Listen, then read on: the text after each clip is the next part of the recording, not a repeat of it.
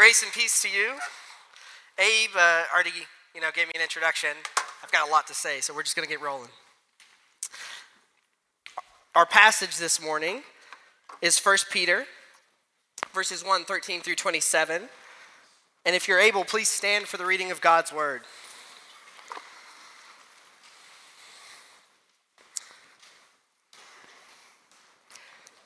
Therefore, preparing your minds for action, and being sober-minded, set your hope fully on the grace that will be brought to you at the revelation of Jesus Christ. As obedient children, do not be conformed to the passions of your former ignorance, but as he who called you is holy, you also be holy in all your conduct, since it is written, "You shall be holy, for I am holy."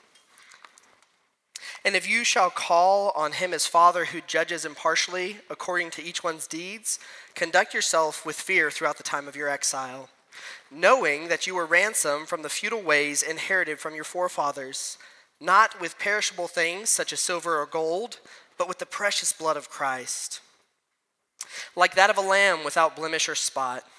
He was foreknown before the foundation of the world, but was made manifest in the last times for the sake of you, who through him are believers in God, who raised him from the dead and gave him glory, so that your faith and your hope are in God. Having purified your souls by your obedience to the truth for a sincere brotherly love, love one another earnestly from a pure heart, since you have been born again, not of perishable seed, but of imperishable, through the living and abiding word of God. For all flesh is like grass, and all its glory like the flower of grass. The grass withers and the flower falls, but the word of the Lord remains forever. And this word is the good news that was preached to you. You may be seated. Pray with me. God of grace, thank you for your word. We pray that this morning you would use it to speak to our hearts, that you would speak through me and give us ears to hear what you might have us know and believe, so that our faith can be strengthened through the good news of the gospel. In Christ Jesus' name, amen. Well, I wonder, when I start talking about holiness, what your first thoughts are, right? It is not always a source of encouragement for us, because holiness can seem like a little bit of a burden, right? It makes me think of a story that I heard growing up. And it may it may give us some insight into how we view holiness. There's this story I heard growing up of a young guy, much like myself, grew up out in the mountains. And he, like many young guys out in the country, was into hunting. And he decided after a few years of successful hunting, small game, maybe a deer here and there, that he was ready. He was going to set out to get his first bear. And so the young man spent the off season, reading the hunting journals, the blogs, talking to older hunters, and preparing himself for hunting his first bear. And so the fall season comes, glorious day like today, maybe a little colder, and he sets out into the mountains feeling ready to hunt his first bear. And after a couple of days, he's successful. He gets a beautiful black bear. And then the reality starts to set in.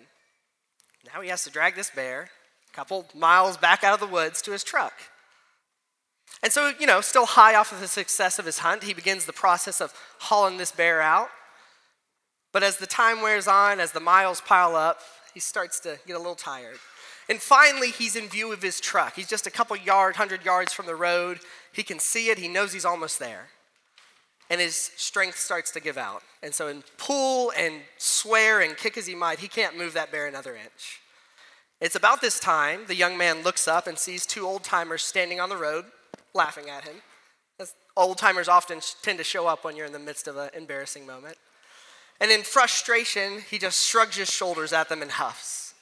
And one of the old-timers speaks up and says, "Well, son, it looks like you were loaded for bear, but you can't bear the load." Oh, I know. It's a terrible joke. But I wonder if sometimes how we view holiness is not similar to this young man's experience. Holiness in our daily reality is something that can feel like an unbearable weight. Like we already feel that we aren't enough, right? That we don't measure up and that God couldn't love us because of our sin. And because of this, holiness, a call to be holy, a command to pursue holiness can feel more than anything like a reminder of our failures and inadequacies. At best, we might feel like we've squeaked by and are tolerated by the Father because of what Jesus has done. And so then to be reminded of our need for holiness just feels like more weight in an already guilty conscience, right? Maybe like this young man, we have at some point set out with holiness in mind. We have set out to conquer a bear in our lives, whether it be some sin or struggle that we experience. And with our prep and all of our hopes, maybe we even get off a clean shot, only to find that once again we can't bear the load. And so it kind of seems strange that in this passage, Peter is using a command to be holy as a source of encouragement for these believers. It's kind of counterintuitive, right? This idea that we need this thing that seems so unattainable can actually be something that should be an ultimate hope for us. And so there are three ways we're going to look at in this passage that Peter is using the idea of holiness to encourage the believers in this church. We're going to look at holiness as a covenant identity, holiness as a command, and holiness as an eternal hope. That's your outline. So let's start with the first one.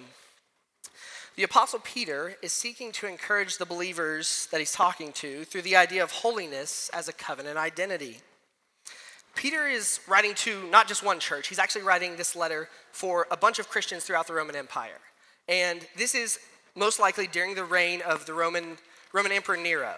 And Peter's actually writing from Rome. He's probably living close to Nero. And this is a terrible time for the church, right? Like Nero's feeding people to lions. Christians are getting lit up as torches. It's not a good time to be a Christian in the Roman Empire. And so he's writing to a group that actually really needs encouragement. They're facing a lot of loss of life, loss of national identity, loss of jobs and wealth, and all sorts of difficulty. And so what is Peter trying to reassure them of in the midst of this terrible time? He's trying to give them some assurance of their purpose and identity as followers of Jesus.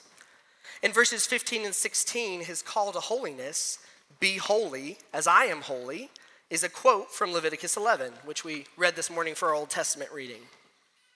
This passage, and in fact all the other passages of Leviticus, are not meant to be a laundry list of things God doesn't like, right? Like God's just not mad about shellfish. Instead, the purpose of all of these passages is to point us to the idea, to help us understand that God, in his graciousness, had picked a people for himself. He had called people out of brokenness and made them his own, and then through his law, he's setting them apart as his own holy people. He's setting them apart from the rest of the world, which is separate from God. See, holiness is most primarily a relational issue for us. See, God is holy and perfect, and he is set apart from all that is not. And so our natural default is as utterly separated from God because of our lack of holiness. And so this is a problem, right? We were made for a relationship with God. God, in his good design for all of creation, made all things perfect, including us. And we were created to exist in loving relationship with the Father, to know him, to worship him, to glorify him. But, you know the story, sin ruins this, right? Through the sin of Adam and Eve, the rejection of God's lordship, the rejection of his goodness, sin enters in and breaks all of this. And so now in our natural state, we're separated from the Father. He is holy, and we are not. And we're stuck here. There is no thing that we can do that will reconcile this for us. And what is the hope of our reconciliation then? Is it, as we read through something like a Leviticus, is it just keeping these laws? Is it, okay, if I follow these rules, then I have some kind of hope of closing the gap between me and God? Well, thank goodness, that is not what Leviticus is teaching. It's not what Peter's getting at in this passage. In a minute, we'll look at verses 18 and 19, but first, I want to talk to you a minute about Leviticus chapter 16. So, you get Leviticus, all these rules, all these laws, and then you get to chapter 16, and in chapter 16, we see that there's this like really intense sacrificial system that the people of God had, right? So God has taken this people, he's called them out of slavery and bondage, he has promised to be their God and they will be his people. He has given them his holy law to set them apart from the rest of the world. And in chapter 16, we get to this point of like, also you can't do it. Like you can't be holy. You need sacrifices to make you ceremonially clean before God so that he can dwell with you, right? And so we see all this sacrifice in Leviticus 16. It's blood and bulls and goats, and there is all sorts of things that are supposed to make God's people ceremonially clean. But the scripture tells us all over the place that, the blood of animals is not going to make you right with God. It is not enough to actually make you holy with the eternal, perfect God of the universe. And so all of these things are just a shadow that point to an ultimate sacrifice, right? And you've heard this before. You've heard of this guy named Jesus, right? This ultimate sacrifice that will come to rescue us from our sins. And so Peter talks about this in verses 18 and 19 when he says, knowing that you were ransomed from the futile ways inherited from your fathers, not with perishable things such as silver and gold, but with the precious blood of Christ, like a perfect lamb without blemish or spot. You see, through his death on the cross, Christ's shed blood has paid the price for sin. As believers, you've had all of your sins dealt with, right? Again, familiar territory for most of us. This call to holiness, then, is not based in our moral efforts. It's based in the fact that Christ's shed blood has made us right with God, covering our wickedness with the payment of his precious blood. So what is Peter trying to communicate to these believers who are in the midst of suffering? He's trying to get them to understand, despite all that's going on around them, their ultimate problem that was facing them, the biggest issue in their lives, and ultimately the biggest issue in our lives, has been dealt with. That reconciled relationship to God, the very thing we were created for, has been achieved for us. And so as we start to think about what holiness is, we first need to know it's something that's already been done for us through the work of Christ. And just as God delivered the people of Israel from physical bondage, so we have been delivered from bondage to sin and death. And just as God made the Israelites a unique people whose identity was based on their reconciled relationship to him as their creator, so the church has been reconciled to God and is set apart as unique and holy for the sake of his glory. Just as God dwelt with his covenant people in the desert as they waited to enter their promised land, so God dwells with us in the church as we wait to enter our eternal rest. How does this actually work, though? What does this look like? What's the nitty-gritty? There's a big idea we need to understand. This big idea that through the blood of Christ, we've been made right with God. But not only that, we've been unified with Christ. We have been joined to him in an inseparable marriage. And we talk about this idea as our union with Christ. And this means a lot of things. We do not have time to go over all of them. But part of what it means, and part of what Peter is getting at in this passage, is that in our union with Christ, we have been given a new identity. A new identity. I grew up in old-timey Baptist churches. Old-time religion. Some of y'all know what I'm talking about. And it was not at all uncommon in those churches to hear somebody say, in their reference to need for Jesus, that they were just a dirty, rotten sinner, They meant well when they said it. They were talking about something important. But man, it would just irritate my dad to no end. And I remember how often he would say to me, you're not a sinner, you're a saint with a sin problem. Your identity is no longer as a sinner. Yes, you have sin in your life, but who you are in your union with Christ is a saint. And so, in the midst of a world that's gone crazy over identity, we need to know that we are not sinners. Yes, you have sin in your life, but through the blood of Christ, you have been made righteous before God. Your identity, then, is as the holy covenant people of God. And you can't identify with your sin anymore, right? Because that is completely contrary to the identity you've been given. You have been made right with Christ by his blood, and you belong to him. You cannot define yourself by the evil desires of your flesh, even though they fight against you, even though you can't get rid of them. To do so would be to deny the power of Christ's blood, the power that it has to save you, and the power that it has to sanctify you. You see, Christ's blood has made you righteous before God by covering your sin. But it is also at work in you, changing you, sanctifying you, making you less sinful. And because what Christ has done for us, we can boldly fight our sin. looking to grace and being honest and open about our struggles. And this brings us to our second point, the hope in holiness as a command. If Christ has secured our identity as the holy, set-apart people of God, what then is our responsibility as believers regarding holiness? And this is where we get a little nervous, right? What do we got to do? Well, in this passage, we're called to be sober, not conform to our former passions. And once brought into the family of God by the blood of Christ, the believer is commanded to put away their sinful practices, setting themselves apart from the sin of the world. You see, holiness is not a requirement for entry into the family of God, but it is an inevitable and necessary outcome. But this doesn't have to be burdensome, because ultimately our holiness is not our work, it is the work of Christ in us. It is something that he has promised to do in us. What does that mean, though? What does it mean to set yourself apart from the world through our obedience to the truth? Well, first, we need to take a minute to talk about what it doesn't mean, because this is actually a little complex, and we got to be careful.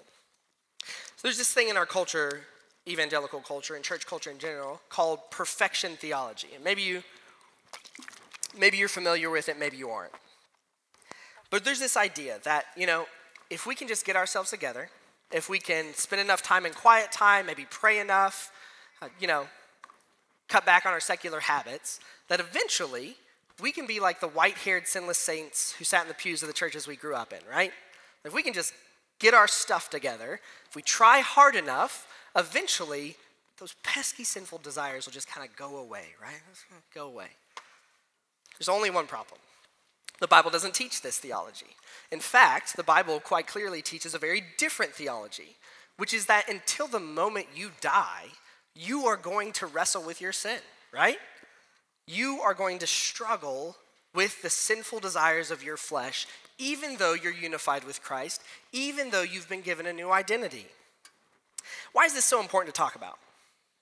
Well, because when we talk about doing the work of holiness and seeking to live holy lives, there's pretty much typically two ways that's going to play out based on our dispositions that we're going to struggle with. Are you an older brother or a younger brother? Now, you probably have some familiarity with the prodigal son, parable that Jesus tells. If you grew up in this kind of church, you've probably heard or read some of Tim Keller's stuff on it. It's all great, right? But what I want to get at here with the idea of the prodigal son and the older brother and younger brother is that there is the younger brother, right, who comes to his father and says, I don't want you, I don't want relationship with you, give me my inheritance now, because I'd rather you be dead so I can just live my life. And then he goes off and he squanders his inheritance on whatever fun sin he can get his hands on, right? And then there's the older brother in the story who lives a wonderful moral life, who does everything his father could want of him, but not because he loves his father, because just like the younger brother, he's hoping to get things from his father. And so you have these two differing examples of what this pursuit of sin can look like. This sinful younger brother who struggles with the more external gross sin, or this righteous, self-righteous older brother who struggles with rule keeping in order to achieve some rightness before God and ultimately try to get what he wants. Both are deadly. What does that look like as we pursue holiness and we struggle with these dispositions, though? For the younger brothers and sisters here today, you probably feel like a little bit of an imposter, right? Like you don't really feel that you belong here. You may have been part of church for a while, and the messages of grace and mercy and what Christ has done for you are good, and they help you. But ultimately, you're not so sure you actually make it here, right? And the reason you feel this way is because you look around you, and you think there are people in this room who don't struggle with sin. Not like you do, right? Why do you feel that way? Well, younger brothers, just by their disposition, they have a feel for how close their sin actually is. They know it's crouching at the door. They know it's just under the surface, and they don't have a whole lot of control over it, right? They know the porn's right there on their phone. The bottle's a short drive. The anger they've tried so hard to control is just under the skin. Anything could break it loose, and then the shame will come with it, right? And so for younger brothers, as you sit here, thinking there are actually people who don't struggle with sin like you do, you can start to despair because you've bought into this lie of perfectionism. You think there are people who are there, and you don't think you could ever be there. What about older brothers? right? Well, for older brothers, the lie of perfectionism can be even more dangerous and deadly. And in our context, it can tend to be more prevalent. So we'll sit on it for a minute. You know, we're here in the Valley this morning, and there's a good chance that you grew up in an evangelical home if you're from around here, right? Good church home, maybe went to church every Sunday of your life. If you went every day, I mean, you might be holy, I don't know. Right, so you were probably raised in a profoundly Christian home, right? You might have been private Christian school, homeschooled if you're really good, right? Or maybe that's not you. Maybe you didn't grow up Christian. Maybe you're just an all-American, right? Good red-blooded American. You've got good, strong moral values, general belief in God and the Bible, and Jesus did something for me, right? You maybe don't see as much your need here is the issue. These are all good things, right? Homeschooling's great, sure, you know? Private school, public school, whatever your thing is. Being a good American is great. Having good morals are good things. But there's a danger to them because the reality is that we're all broken by the power of sin. And older brothers are always at risk of thinking they've arrived, of thinking they get it, right? Sure, they need the blood of Jesus. They need faith in what he's done. Maybe just not as much as the younger brother does, right? They don't struggle with the gross external sins. And so they can tend to think they've arrived, that they are holy. Now, this is pretty destructive on the personal level, but it's catastrophic on the cultural level. Even our churches can get sucked into this myth, this lie of perfectionism. And we'll elevate individuals because of their preaching or intelligence, only to watch them come tumbling down in the future, right? It's a lie. It's a lie that any of us can reach some sort of perfection this side of glory. And we need to put this lie to death. And maybe in doing so, evangelical culture will produce one less Christian celebrity who's revealed to have secret hidden sin. Maybe there'll be one less podcast about the sin of an evangelical church or university. Or maybe there'll be one less Christian denomination plagued with sexual abuse. See, perfectionism is a lie. We cannot achieve this sinless desire, this state of sinless desire. Not saying that right, but roll with me. We cannot achieve it this side of heaven, and so there is a call that we all need to honesty and openness. You see, the reality is that even though it manifests differently as we pursue holiness, both the younger brothers and the older brothers and sisters are all afraid of the same thing. See, we know that we're made for relationship with God. We believe as Christians we're called to be holy, but we still really struggle to believe that God can actually change us. We struggle to believe that the precious blood of Jesus can go that far. Now, I know you said, did I just say the older brothers think they've made it? And that holy cross is the deceiving power of sin. You see, the older brothers are just as scared of their sin as the younger brothers. But because of their self-righteousness, their pride, their fear, their inability to be honest and open, they're going to hide it. They're going to bury it under layers and layers and layers of self-righteousness until one day they either choke to death on their own self-righteousness or the sin they tried to act like didn't exist is going to burst like a bomb, and it's going to leave the wreckage of broken families and marriages in its wake. So don't be fooled by the older brother. They're just as scared as the younger brother. And the underlying struggle for both is that they have no hope. But listen, Holy Cross, we must have hope that the blood of Christ will make us holy. What does that look like? You know, I know we're reading through the Westminster Standards in one of our men's groups, and it's awesome. Thanks, Rob, Bailey, wherever you're at. If you're not familiar with our denominational stuff, it's the Westminster Standards. It's just a whole bunch of doctrinal stuff that kind of compiles what we believe and why we believe, and it's based in Scripture. It's a beautiful thing. And a part of that is called our catechism. And the catechism has this awesome section on the Ten Commandments. And it just lays out in incredible detail what it looks like to keep the Ten Commandments, what it looks like to follow them and to obey God. And you're going to read it and be like, man, that really is profound. And then you're also going to feel a little crushed because you're like, that is really hard. And then the catechism in its wisdom goes on and says, hey, also, by the way, you can't do it. Like, this is what it looks like to follow God, to live a holy life. And hey, by the way, you will never be able to do it, not even for a day, right? And so there is this great relief, because what this brings us to is that when we truly look into the holiness of God, we realize that this side of heaven, we could never achieve a holiness that is comparable to his or that would earn us righteousness before him.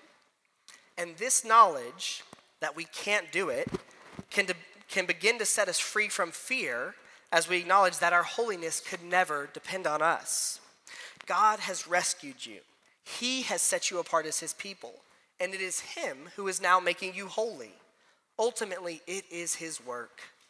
He is the one who through grace brought you out of bondage to sin and death. And he is the one, through the work of the Holy Spirit, who is continually putting to death the work of sin in your life.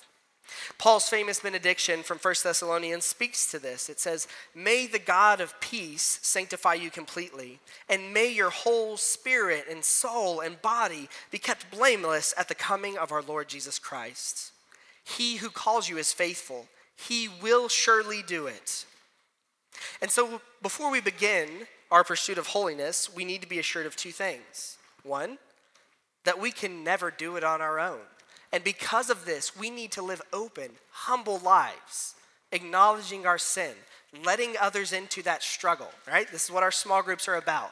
The nitty-gritty of holiness means you need some help because you can't do it. And because you can't do it, to keep you from going totally off the rails, you're going to need brothers and sisters walking alongside of you, speaking the words of the Holy Spirit into your life so that you can pursue holiness. And the second thing that we need as we pursue holiness is to cultivate a greater faith in the blood of Jesus Christ. God has promised to make you holy. And though you fumble through this process, his blood is enough to keep you in your unfaithfulness. The grace you receive through faith in Christ is enough to keep you amid your struggles with sin. And only with this foundation laid can we begin the work of pursuing holiness. What does that look like in this passage? Peter gives us a glimpse of what it looks like for believers to pursue holiness. Again, this call to holiness is meant to encourage. Peter is telling them, because we have sure faith that Christ will save us and keep us, we can begin the difficult process of putting our sin to death.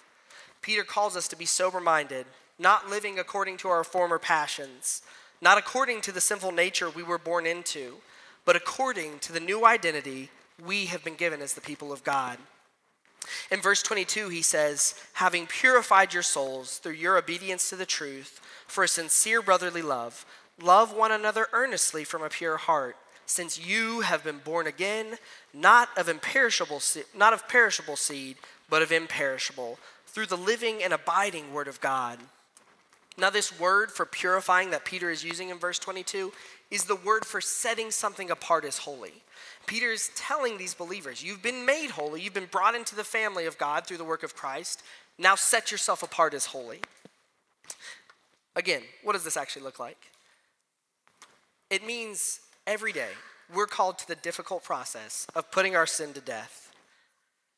It means that when sin shows up in your life, don't be surprised or discouraged.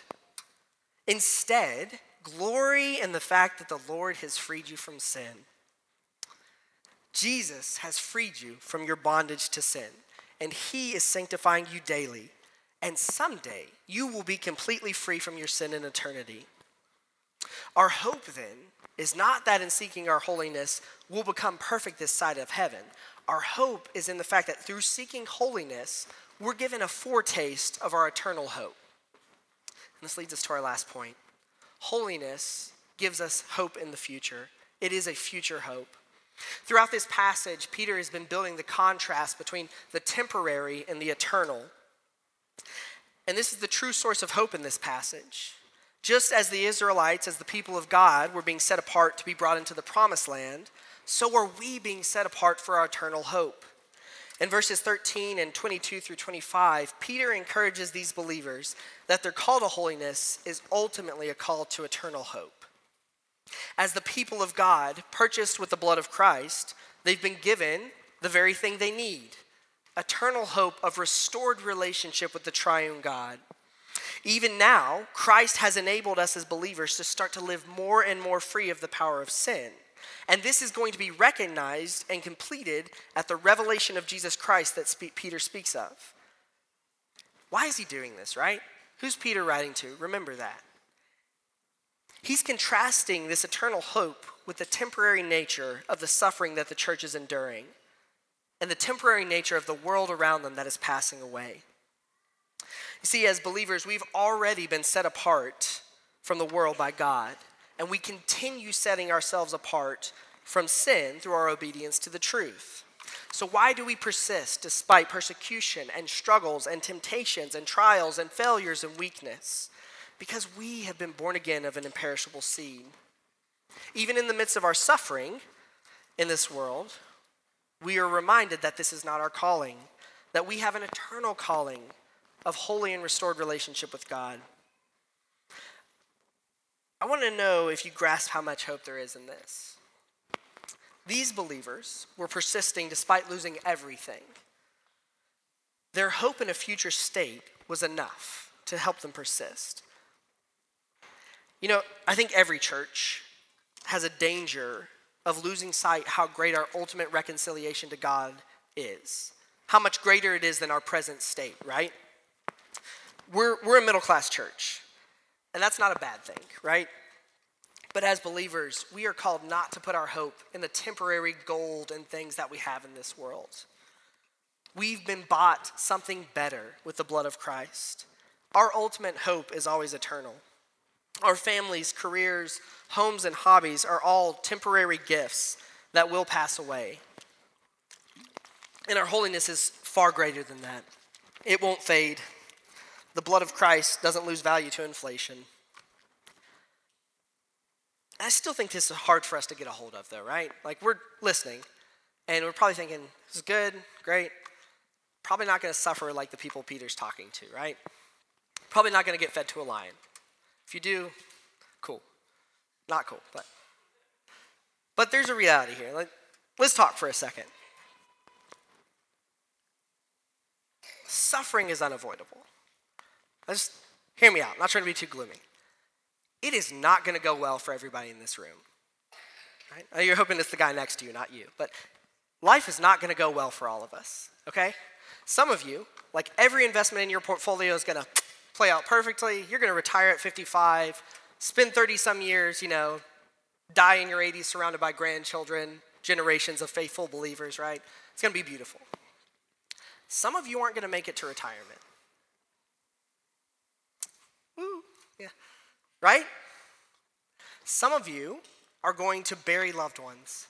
Some of you are going to suffer immensely.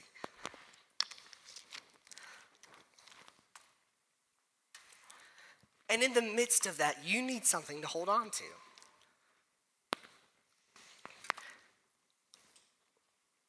What has God promised us? Peter's getting at something here. If you look at the end of the passage with me, Peter is getting at something here important. Verse 24, all flesh is like grass, all its glory like the flower of grass. The grass withers and the flower falls, but the word of the Lord remains forever. And this word is the good news that was preached to you. What's Peter after here? I mean, Peter is talking to people who are actually dying. This is not just a story. He's not just blowing smoke, okay? What is Peter telling you? The flesh, all the glory of this life is going to fall like the flower when the frost hits for the first time tonight, right? And so what Peter is after here is you have one ultimate promise, one ultimate hope in the midst of all of that. All of the totality of the counsel of Scripture is pointing you to this hope. The word that will endure, which is the gospel. You have been promised nothing but that. Not blessing, not health, not even your daily bread. You have been promised ultimate redemption because Jesus has rescued you. Listen to me, we look to the good hand of the Father for everything, and we ask him for our needs, and more often than not, in his goodness, he gives that to us. But when everything else is stripped away, you're going to need more than platitudes and cliches to carry you.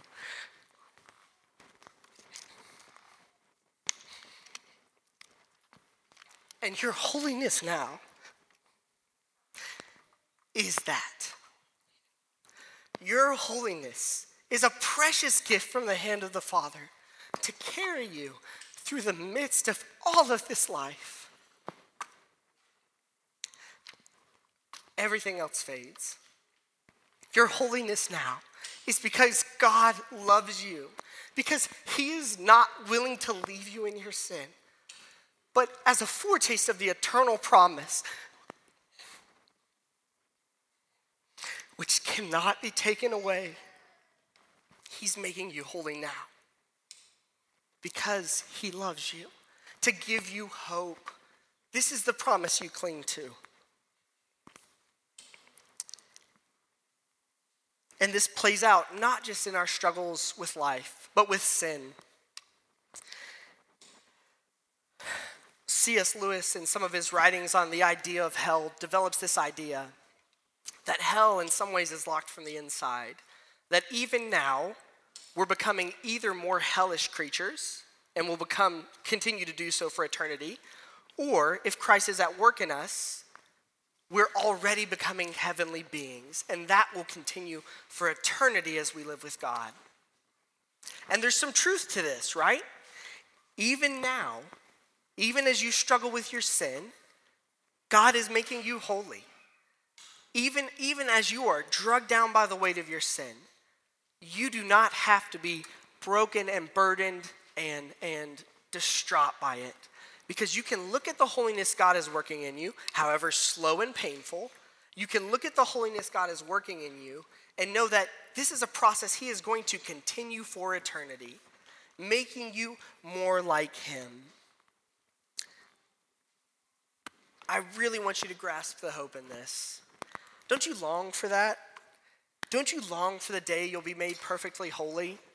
Where you won't struggle with your sin anymore, where you can love people like you want to love them, where you won't deal with the broken relationships that are so painful.